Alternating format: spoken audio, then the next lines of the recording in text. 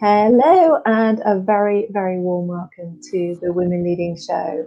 I am thrilled to be here today with my guest from Atlanta, Georgia. I'm not going to do accents, I'm really very bad at them. So thrilled to introduce you today to Caroline Durham of the Legal Policy. She's the Legal Policy Director at Georgia in the United States. Welcome, Caroline. Oh, Joe, it's so great to be here with you, and I'm really excited for us having a chance to talk, and it's always a joy to be with you, and I love the work that the Women Leading Show is doing, so thank you. Thank you. Oh, no, it's a pleasure. We were connected through one of my dear soul sisters, Teresa Corso, who I know is likewise to you. So I'm really thrilled to have you on the show today. I'm Jo Baldwin-Trott, the host of Women Leading.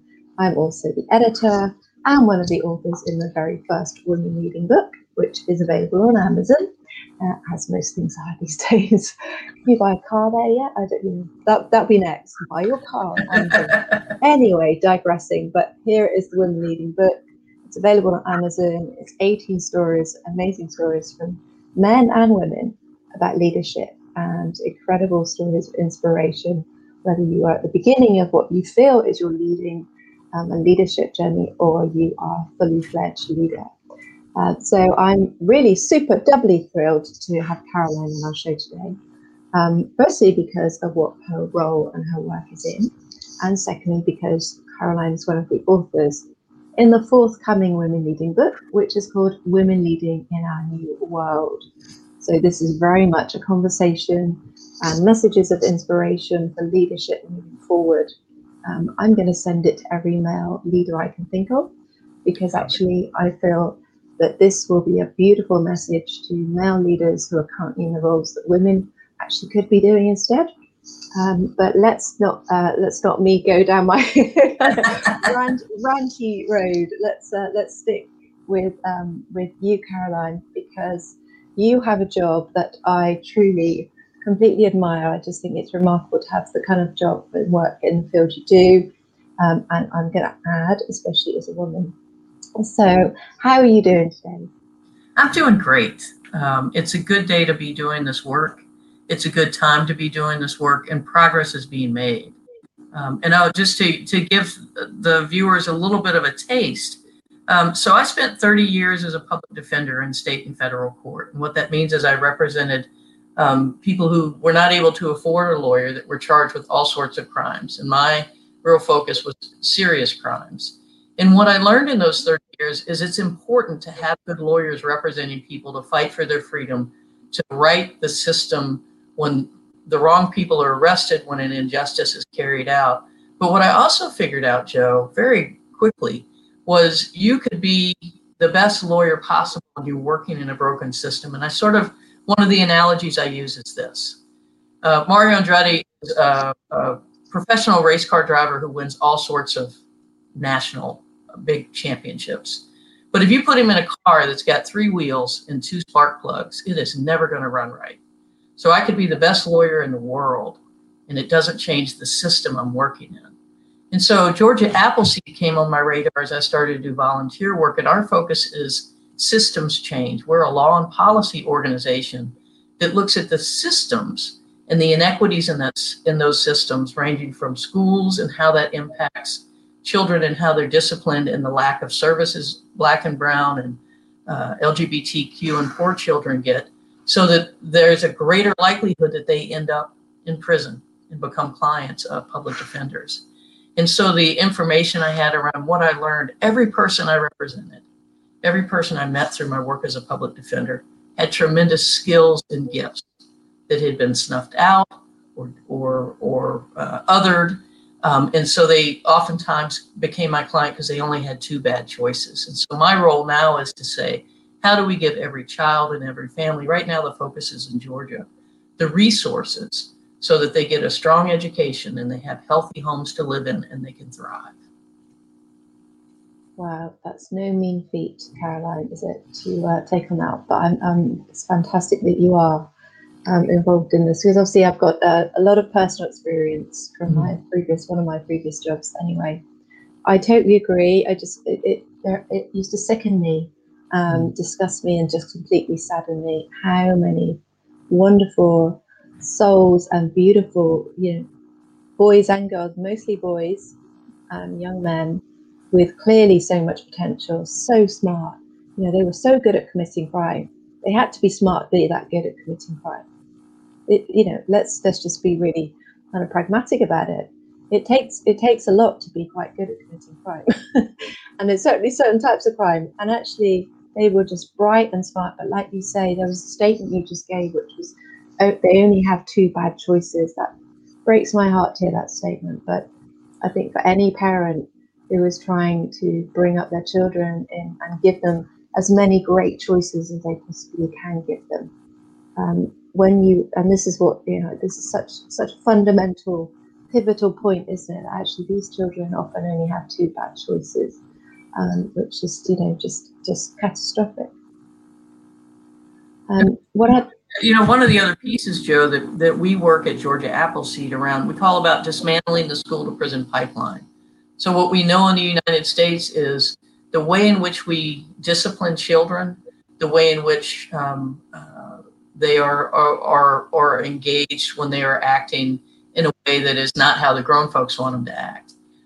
If they end up in the juvenile court system, the likelihood is skyrocketed that they end up in prison. So our focus on that too is to look at how we're responding to behavior. And what we know, children and really grown folks too, a child's behavior is communication. So in some respects, sometimes they don't have the words to express where they're at, and they've been through a trauma. This is a traumatic time right now for the world, just with the pandemic. In the United States, with what we're seeing is happening at the hands of police officers, with mostly Black men, but Black women too, and other traumas. And so a child comes to school. We believe that a child wakes up in the morning and wants to have a good day, but they're maybe not in a stable home. Maybe their parents are not around. All the things that come in, and they come to school and they respond to something. They're trying to communicate and they don't use their words. If the response is, we're going to put you out of school, that means that they're not getting education. That means they're getting messages that they're less than. And so part of what we look at is the way in which schools discipline and respond to behavior in a way that lifts the child up and addresses what's going on, as opposed to saying you're bad and we're going to put you out. And there are a lot of wonderful models that are in Georgia, but that really is about saying, what are we doing at that early stage to address and engage and say, what's happening? We focus a lot on children who are in foster care. So they've been taken from their biological families. That in and of itself is a trauma, right? And so what we know is the discipline rates for out of school discipline, so long-term suspensions and expulsions, are higher for children in foster care, again, for Black and brown children, for LGBTQ children, for children in poverty. And part of what we work to do is to identify and lift up solutions to that. What are the school-based resources that are there? What are the school justice partnerships? We have courthouses where the juvenile courts and the school districts are coming together to say, we know what the numbers tell us and what are our alternatives, because the juvenile court judges started saying, look, if you bring these kids to us, we have a limited toolkit, and we also know the long-term range. So to convene and get people talking about important, supportive, creative ways that keep our children in school, that increase graduation rates, that mean they become more productive as individuals, and that's better for the community. So it's a lot. It's doable, though. That's what I'm going to tell you, Joe. It is doable. Wow, that's good to hear, because it just my ex-teacher head is picking now, and I just know how tough it is to, it's literally a step at a time, isn't it? But we have this technology to completely centralize and dispel relevant programs. It's all there, isn't it, if it's used correctly, and isn't just another program that lands in a head teacher's lap and here you've got to do this, because they are phenomenally busy.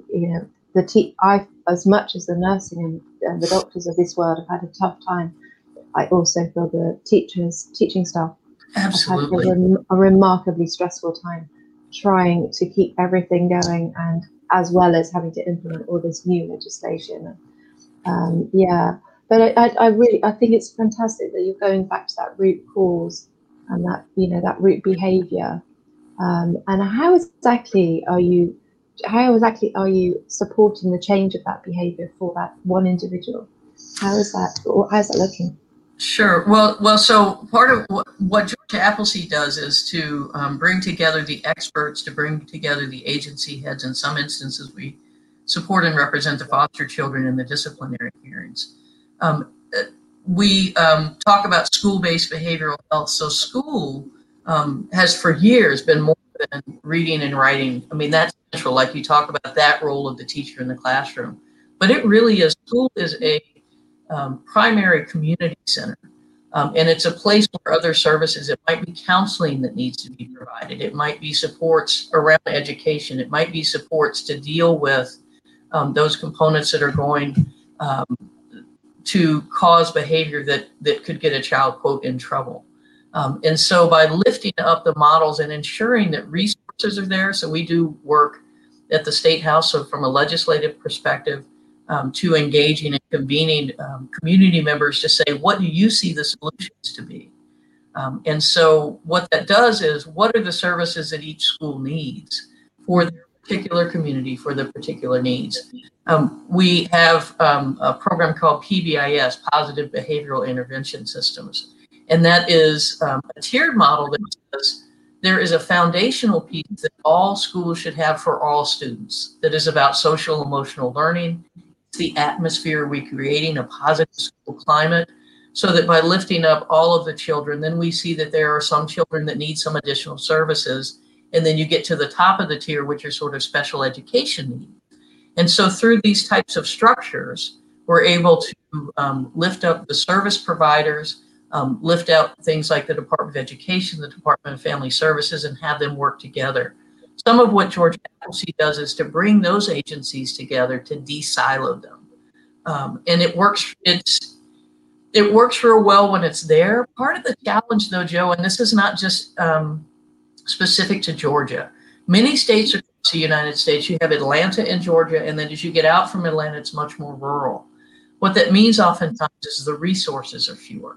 And so you have a school in Atlanta where you have 11 different employees doing different pieces and responsibilities within the school. And then you get to a place like Troup County, which is more rural, and you've got a school counselor that's wearing 11 hats. And so the other component is a really big challenge to say, how do we ensure services and resources are there for each school to provide those services? And I think that part of the challenge there, I talk about every child is our child. Now, I don't have any biological children. I have godchildren, I have nieces and nephews. I have, friends' kids that are as important to me as my own child would be. My responsibility is not just to the children that are in my home, but the kids at the bus stop, the kids in the neighborhood store. And so if we can begin to remember that we are all connected and that when every child succeeds, we all succeed, so that this fight over what money gets spent at what school and we spend more money on taxes, well, you've got more money to give to taxes. You've got more money to give to supports, so that there was an equity in the way schools have what they need. So these services and these approaches to children lifts up all kids. And I think that's really critical, because again, as we do that, for those in the audience, y'all, who need to know the economic piece, it's about the dollar. If we spend money at the school level, what that does in the long run is it means that money that's being spent, when Joe was a police officer and I was a public defender, and let's say we had a similar case, the money that was spent for one court hearing to bring somebody in and all of that staff and all of the energy, that money then gets to be put in the community instead of in locking people up. That money gets to be put in investing in people and getting them to recognize maybe they wanted to be a doctor and they got sidetracked. Maybe they want to be a car salesman. Maybe they want to be a school teacher. And so the resources are there early on being spent in positive ways instead of constrictive, separating ways. Yeah, because the cost of incarceration yes, is phenomenal. The cost of court procedures is phenomenal, and the cost of foster care and it is all phenomenal compared to a scheme that provides a well-being service, Yes. compared to having one or however many counsellors you need at college. And I've faced this conversation so many times where I've been met with, the kind of remarks like, well, we shouldn't need this kind of service at school. No, we shouldn't if we lived in an ideal society where every child was valued and nurtured. But sadly, that isn't the case. So absolutely, I mean, one of my authors, and I connect you with him, but Gethin Jones is Yes. he himself. Do you know Gethin? I've read some of his stuff. Yes.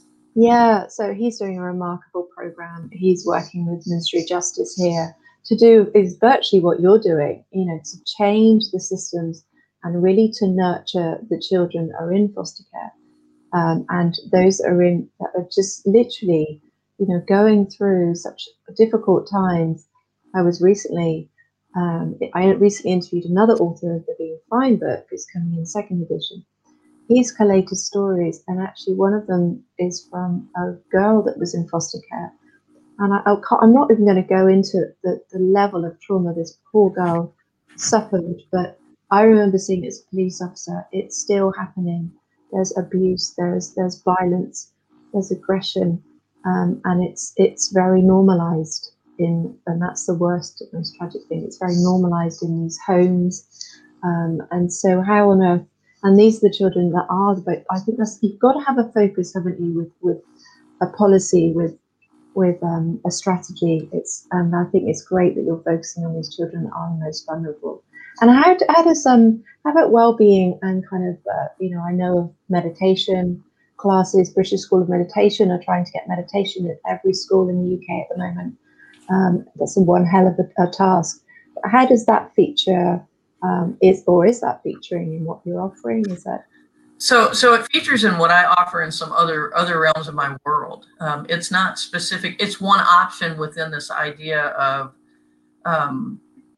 providing supports across the school. What I've seen in the United States generally is that they use it for children who get in trouble, that you give them meditation as alternative. My suggestion, and it sounds like what y'all are talking about doing, is provide it for all children. I'm a Dharma teacher within the Buddhist practices. Thich Nhat Hanh is the lineage that I am connected to. And I lead meditation and wellness trainings for public defenders and for what I call change agents, which really can be anybody, because this work to be human and live is challenging. And so to take that time, like we can do it right now, I can feel my feet on the ground. I can feel the chair underneath me. My breath is always with me. So when I get in that hurriedness, when I get in a stress place, if I can stop and take 3 deep breaths, it tells the body from a physiological standpoint, you are not in a place of stress, fight or flight. I don't need to be there. And so that component for children matters. And what we know is when we bring it in a school setting, the children benefit, the staff and the teachers benefit. What we also know is when we have those sort of environments that are positive, that have services for children that are engaging, teacher happiness and retention is higher. So that shows the interconnectedness. It's really important for us everybody, to take the time to be grounded, even if it's 5 minutes a day, even if it's at a stoplight, to breathe deep, in line at the grocery store, to take the time and just breathe. A lot of folks, friends of mine, are like, I can't do meditation because I think all the time. And we have this idea that the point of meditation is not to think. Our minds were created to think, so the thoughts are going to be there. The question is we follow it. It's sort of like a cloud.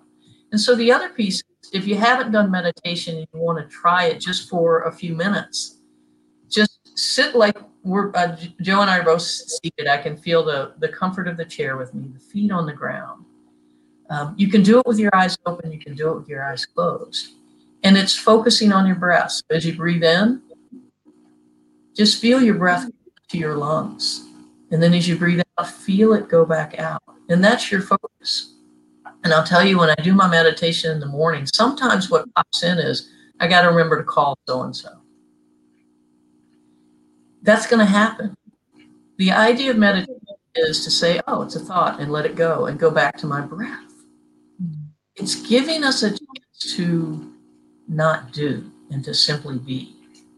And I'll tell you, Joe, that really just a few minutes in a day makes all the difference in the world. To being present.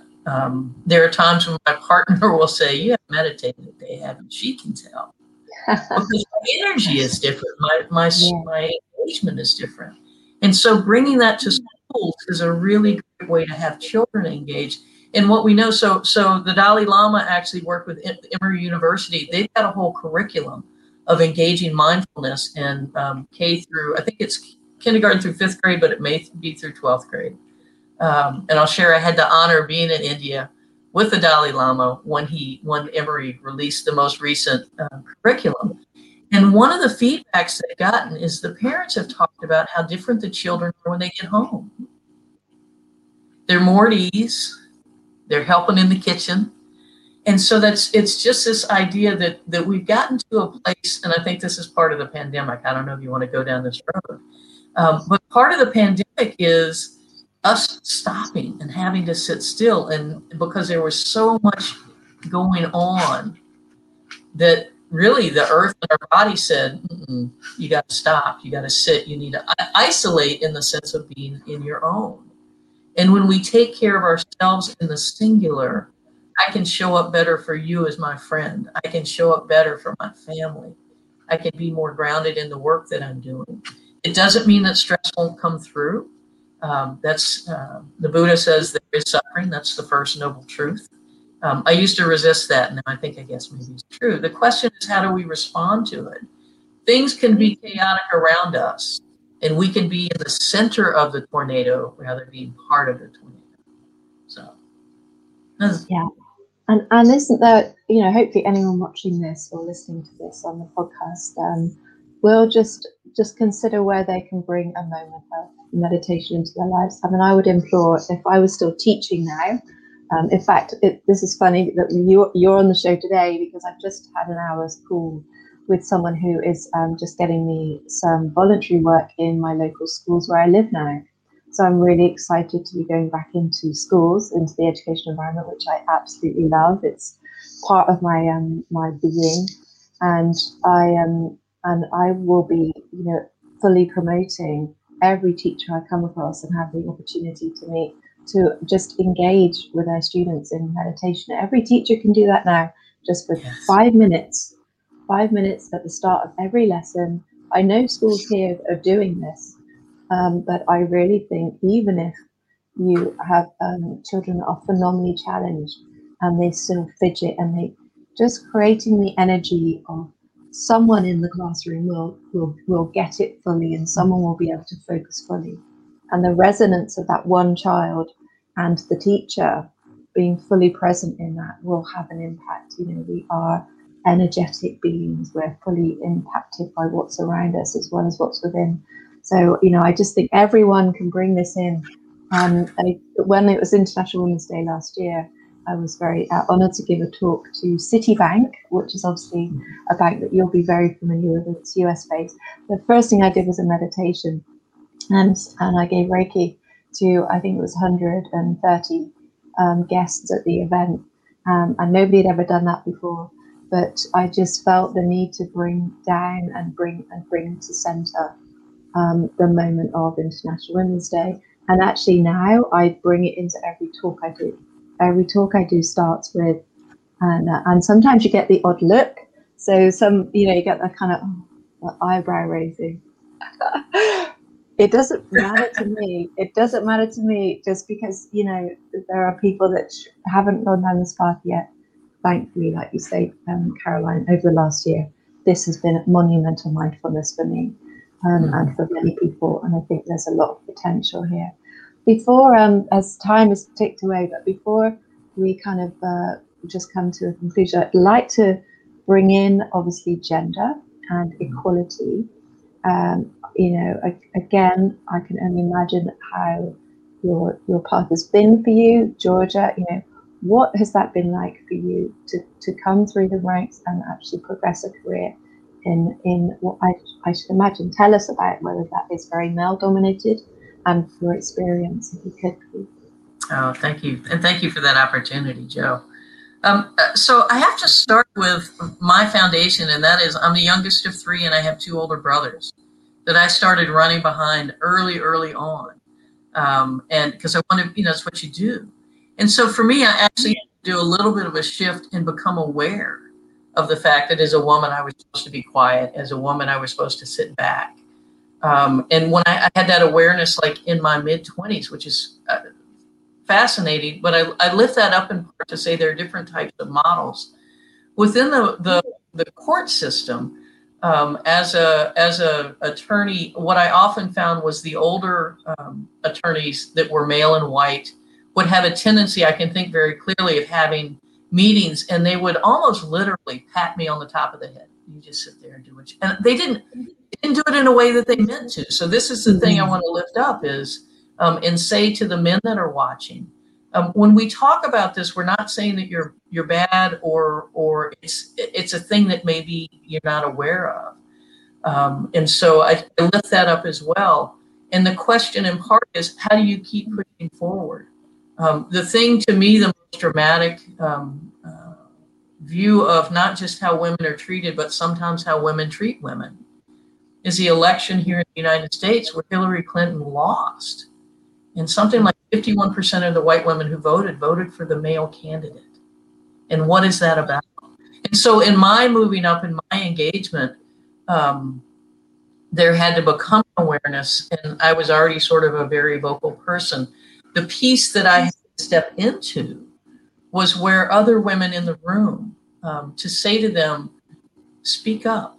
You are powerful. You have, and so that they began to lift up as well.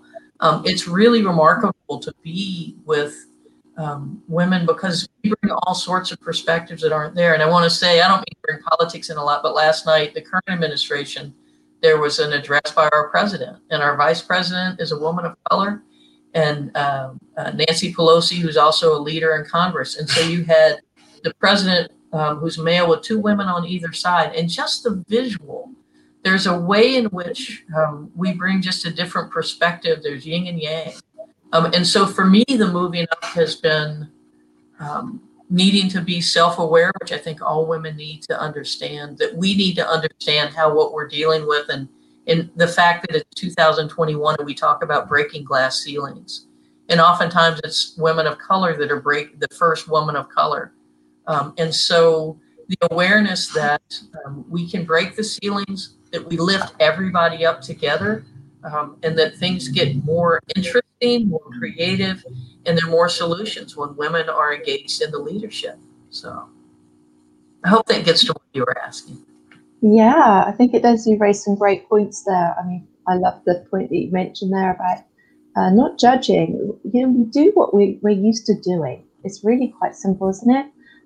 Well, I know I certainly do, and all my clients, is that, it's the main issue they come to me with is that I just keep doing this. So it's easy just to keep doing what you're used to doing. And, I feel the valid point, really valid point there was that it can be quite easy to judge male behavior, any behavior. But actually, unfortunately, until you're given an opportunity to actually address and to recognize, and this is across the board really, in any discrimination or any ism, as I call it, that you're actually mirroring and actually giving a moment for someone to look at their behavior, because without doing that, just to come in at the jugular and say you've just done that, and yes, it may require, from a woman's point of view, I've been there myself, when you're the only female in the room, it may require you stepping up a little bit, using a slightly louder voice than you would normally, but staying true to yourself. I feel it can be done, and you've achieved that in your role. And I should imagine it's phenomenally male led. Your organization. Is it? Our executive, our founder though is a woman. She was a juvenile court judge, Sharon Hill, some years ago, created Georgia Appleseed. But there are our current executive director and the one before are male. And I will tell you that our executive director really works within himself and looking at the organization as a whole, recognizing that he's a white, straight male. What does that mean for him and educating himself? He puts so much energy into continuing to grow himself and also creating a space where each of us can grow as well around all of those issues and having him as a leader and an understander of what's going on. And so I just, if he were here, I would really lift up Michael Waller to say he is working hard and doing great things to use his leadership in a way that doesn't keep people down. So, yeah, that's amazing. Fantastic. Well, I'm really excited to hear what you're offering, and obviously I can connect you with Gethin, but it's just fascinating and it warms my heart. I've still got a lot of friends in the police force to know that the systems are changing, and these children that deserve every opportunity that every child has are being supported more than they were, which is really exciting. I'd like to at this point just mention and sort of bring up the wonderful Teresa Corso who brought us together, and mention the Thread. So there's a podcast called The Thread. It's available on all your podcast channels and also on Facebook. The Thread, it's got a beautiful blue brand color. Caroline and I were very blessed, I feel, to be as part of a very powerful, moving, distressing, but positive conversation about race. And that's available on that podcast, as well as many other amazing interviews that Teresa and her co-partner Catherine have done. So I'm really excited, Caroline, to be receiving your chapter soon for the next Women Leading book. But on that point, I'd just like to mention I'm looking for some male authors. So every time I create a leadership book, it is called Women Leading, but actually it's more about equality and about stepping up leadership, changing our leadership for our new world. The next book is called Women Leading in Our New World. If you're a guy and you're watching this and you have a passion for equality and you have a message about where you would like to see leadership going and why, then please get in touch with me at properbookspublishing@gmail.com. We'd love to have you in the book, as much as I'm very happy to publish with all virtually women. We've got one male. I don't want to say he's a token male, but at the moment he looks a bit like that, and he definitely isn't meant to be. So I'd love more male authors for this conversation, because I know there's so many men out there that are hoping and aspiring to create more equality in all the different levels that they can. So I'd love to hear from you. Caroline Durham, thank you so much for being on the show today. Really super duper to hear from you. So glad to be with you, Jo, and it's been a pleasure. And I know you and I have more conversations to have online, offline, and thank you for the opportunity. It's such a pleasure. You can get hold of Caroline on LinkedIn if you'd like to, and obviously look up Georgia Appleseed. I'm sure there's plenty of information there on the internet for you. And wishing you the very best. Thank you for listening. Thank you for watching. We'll be back again actually next Friday at 12 p.m. BST, not GMT now, BST, 12 p.m. with the next Women Leading show. And you obviously the book at the moment is available on Amazon. That's it from me. I'm Jo Baldwin-Trott. Take care for now. Have a great day, whatever you're up to. Bye.